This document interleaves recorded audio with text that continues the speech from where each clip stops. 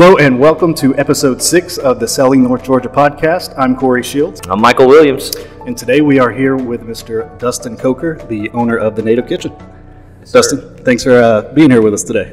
Actually, I should say thanks for hosting us today because we have changed it up. We are on location. On location. We're moving up. Yes. We're a very big deal. We're in the hospitality business, so we're glad to have you. Let's kick things off. Let's kind of go back. Well, I don't know what your journey has been like so far. So entrepreneurship for you, you own the Native Kitchen. Where does that journey start for you? I don't know if it runs in my blood or I've been conditioned to and wired to think that way, but both of my parents established their own businesses, even multiple businesses at times. So yeah, I guess I come by it honest. So I worked with my family in the carpet business. My father, as well as his father, originally had a carpet manufacturing business here in Dalton. Imagine that. Yeah, we made carpet for hotels, and we were in business for almost 40 years before 2015. My father sold that business, and so from there it was a fresh start in life. I kind of felt like I was a teenager, graduating high school and figuring out all over again what I wanted to do in my life. Always kind of had a vision for creating a restaurant type establishment, maybe a coffee shop environment that would be a hub for community. You mentioned community a couple times, so we are sitting in the Mill, which is a community of like restaurants and what Corey and I called earlier today Dalton's best kept secret. Like, it's amazing to me that there's not a line out the door every single time I come by. So tell us a little bit about the Mill and like what it is and like where you are and all that.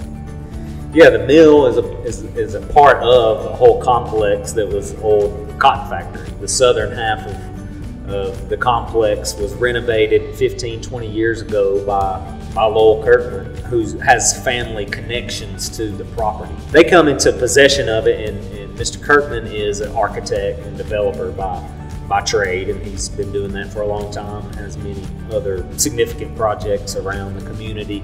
And so they took it personal and wanted to rehab the property, and had done that initially and developed the other half of the building into condo loft apartments, but had sold that, I believe, years ago, but still own and retain possession of this half of the building, but just, it's just sitting over here growing weeds and collecting dust in a big storage building. Eventually, there was a couple of people, I believe Barbara Adamson and Harper Carnes, they were putting on some kind of warehouse boutique pop-up markets on in here, just because it was a cool vibe, and so through that they began to develop a vision, and of course there are places like what this now is in bigger cities where they've taken and renovated old industrial buildings. So they knew that there was that potential, but Dalton is a different market, a different place, and so it was much more risky, but they committed themselves to the project, and I just have to applaud them for that. And we just happened to hear about it early on and considered the place initially. My wife was looking at maybe doing a yoga studio or something like personal fitness related. So we looked into the place at that point, and I love the place. And this met us during this time where we're really considering, okay, what's next for us? What direction might we want to go? And they were wanting to put some restaurants and some different things in here. So initially it was just we had the idea for like a coffee shop.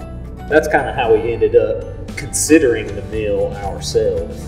I guess as far as deciding to go into the restaurant business was motivated by the perceived lack of options, basically. Not to say there's not some decent options around town, but I've always been someone that was more health conscious and intentional about what I ate, what my diet consisted of. And then my wife as well was that way to a degree, but then was going through some health challenges, and through that wanted to take a more natural approach. We also knew some other people who had values along these lines, but for her it really, she wanted to, and some through consulting with some doctors and healthcare providers, wanted to take that natural approach, wanted to cleanse her body of toxins and things that might be contributing to the problems she was having. So, that really shifted us personally to value those things even more. But it just highlighted the difficulty that anybody who has that kind of interest would have, probably in many communities, not just this one. Just a lack of options of healthier, convenient food. I mean, you can go in the grocery store, and that's what we would do. I'd be hungry, like anybody else. It's lunchtime, and I'd drive up and down the roads, and I'd think, all right, I'm so hungry, I'm just going to sacrifice and eat at one of these commercial kind of franchise type places, chain restaurants, McDonald's.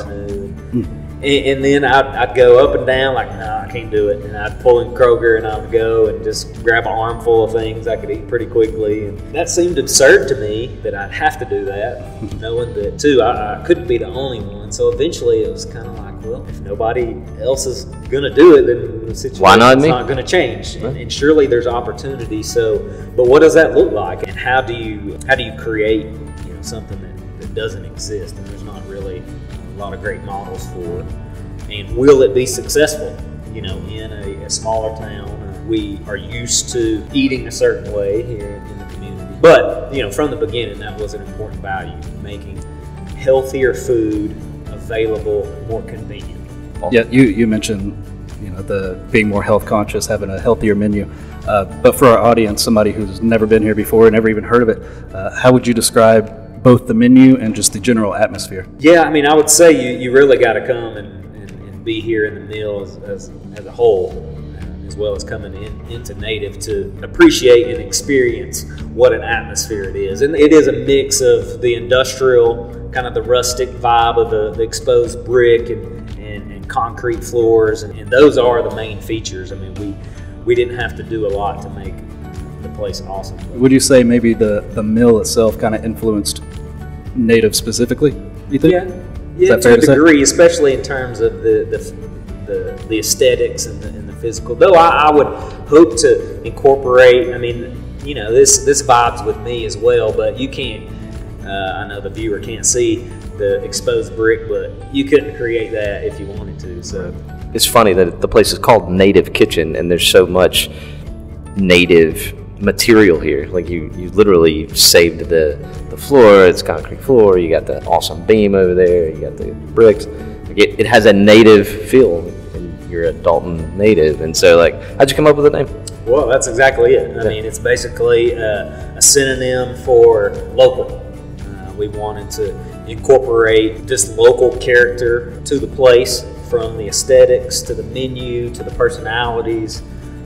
We wanted it to be something that was uniquely Dalton, not to say that it couldn't be positioned other places easily, but we wanted it to be unique in that way, genuine, authentic experience in that way. And all of us who were involved early on in creating the place put our personalities into kind of how it all developed, the character, again, of the place, but of the menu. The menu itself developed out of our values, our personal convictions around the importance of health and nutrition to a person's quality of life. It even can become a moral question. How we treat ourselves and our bodies is important for our future and our well-being, as well as what that means to our families and the people around us. So it's an important question that we ought to take seriously, and unfortunately there's not a lot of good options out there. We're so conditioned to eat a certain way, largely out of convenience or what we've always known. So we wanted to appeal to that, but maybe elevate people's perceptions about what's possible, both in the quality of food, the range of things, as well as some of the other things. So we do offer a lot of allergy sensitive options, or a number of our dishes start out vegetarian, so there's options available for people who have those concerns and interests, whereas a lot of places don't cater to a person So they're very limited in their options. And so we found, and we initially didn't start with allergy sensitive emphasis as high of a priority as what has become part of our identity. But in doing this, we encountered people, and so we do now every day, people who have gluten allergies or celiac disease or other things around dairy and whatnot, that they're so relieved, even excited, ecstatic to come to a place and have so many options that they're used to, being very limited. Right. Can't even go out to eat anytime. So obviously that's a growing market, people that are more conscious of their health, how they eat. And so that was important to us. We knew it was important to others. So that wasn't the risk so much as just wanting to operate a business around it. It was a whole other thing. Depend on, having enough people coming in every day to keep the lights on and food flowing. So you mentioned we often get in the habit of eating a certain way and just living a certain lifestyle, and Dalton is definitely, I would say, considered a more traditional community for sure.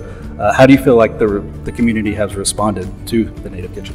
Yeah, if we're talking about our food specifically, our menu, then it's very mixed. I'd even say it could be quite polarizing at times with certain items on the menu. I think there are those people who are not interested in eating here at all, and we realize that and accept that, and whether they're just a meat and potatoes kind of person, though we have meat and potatoes.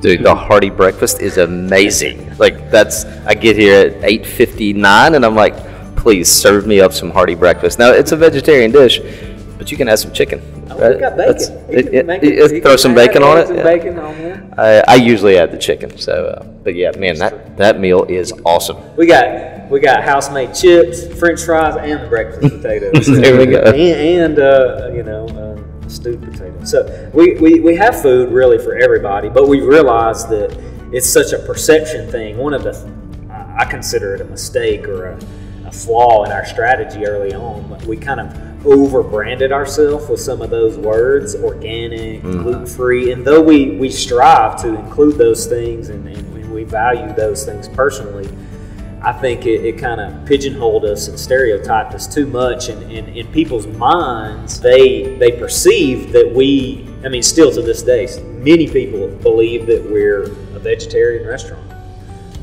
and we do offer many great options for the vegetarians out there, but we've never been a vegetarian restaurant. But the perception matters, and of course we've been battling against that perception from the beginning. But at the same time, it's kind of like a double-edged sword. You have those people out there who love us for those reasons, and they're excited to come and check out the cashew cheese, or to have that wealth of options before them.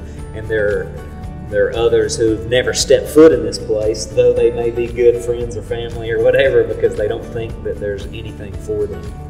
And so it's a challenge for sure, and we have to kind of wrestle with that daily, because some of our food is unique, and I say even polarizing because it's love-hate. We have our house bread that we make, our bun that all of our sandwiches are on, and people either love it or hate it. We have people tell us on a daily that they love the bread. Tell me more about this bread. Can I buy in bulk from you? And then we pick up plates that have the guts of the sandwich eaten out and the bread left on the plate. So, it's something at this point that don't know what to do with that. it kind of amuses me. Yeah, it's kind of bittersweet, but you realize you're dealing with people's personal choices and preferences there, but as well as kind of a conditioning. Your palate can be conditioned by what you're familiar with, and so these are new tastes and flavors that some people just have never even tried before. Not that they're all that exotic, but if perhaps you just grow up on a more limited diet, then you're not interested in all the green stuff that we might offer, or just really it's not all that unique, but we just use things in different ways. So we have You know, we do a lot with sweet potatoes. We do a lot with avocados. We do a lot with potatoes, but our nachos are made from our potato-based house chips, our vegetarian chili, and a cashew cheese that we make. So it's unlike any nachos that you've ever had anywhere, but they're delicious. Yeah. But it takes coming and experiencing it and maybe finding those things that you like to get people over that hump. I'm so having some cashew cheese. That's happening tonight. It sounds like something I'm interested in. We've just accepted at this point that that's who we are, and we're kind of polarizing or have that effect on people. We realize it's kind of an interesting thing. I was having this conversation earlier. It kind of I realize that when you emphasize health in any way, it provokes people's insecurities maybe, or their subconscious. I think some people don't even want to come here because it makes them more aware of their health. I never thought about that. Maybe makes them, even though it's not our intention ever to make somebody feel guilty. We would love, our intention is actually to show people that healthier food can taste good. It's not just salads. It doesn't have to be boring. It can be interesting and exciting. There are alternative options to substitute for a lot of things that may be less healthy. And we want to show people how to diversify, their diet, and even walk alongside people to help them and be a source of education. But still, nevertheless, unfortunately, some people, I think, they come in, they see all these options, these buzzwords, and they feel guilty, maybe, or just don't know what to do with themselves in here, and so just kind of go the other way for one reason or another. I've had people ask me when we're dealing with somebody from out of town, they're like, so where's the coolest place in Dalton to eat? And my answer is the Native Kitchen. Like, it is the coolest place in Dalton to eat, for sure. Like, I don't even know its second coolest place. Like, it's that far above in my mind. So, and we get that compliment, and that's a great compliment. And I'm very proud of that compliment because we've tried to make it a cool destination. But I was making that point earlier. But if our food wasn't good, disappointment, that would be you can't have this awesome vibe and bad food. Like, you gotta make the food match it, right? But and then that comes back though to the other question. It's like, well, some people hate our food, but at least I've never talked to anybody that hates your food. Everybody I've brought here, everybody I've brought here has been like, "Oh my gosh, it's so amazing." So, yeah. I believe that we have way more 5-star reviews than lesser. So, Dustin, what do people need to know to get in here? Where are you at? What are the hours? All that good stuff. Perfect. Yeah, well, the mill is located at 825 Chattanooga Avenue. And once you get inside, you'll find Native. We're in here with the rest, with everyone else. So take a stroll around the place. You'll inevitably come across us. We're open Tuesday through Saturday, 7 a.m. to 9 p.m. Through Friday, and then we open a little later on Saturday, and we go 9 to 9. Appreciate you for talking with us today. Yeah, my pleasure. All right, guys, thank you so much for watching. Like I said, I'm Corey Shields. I'm Michael Williams. See you next time.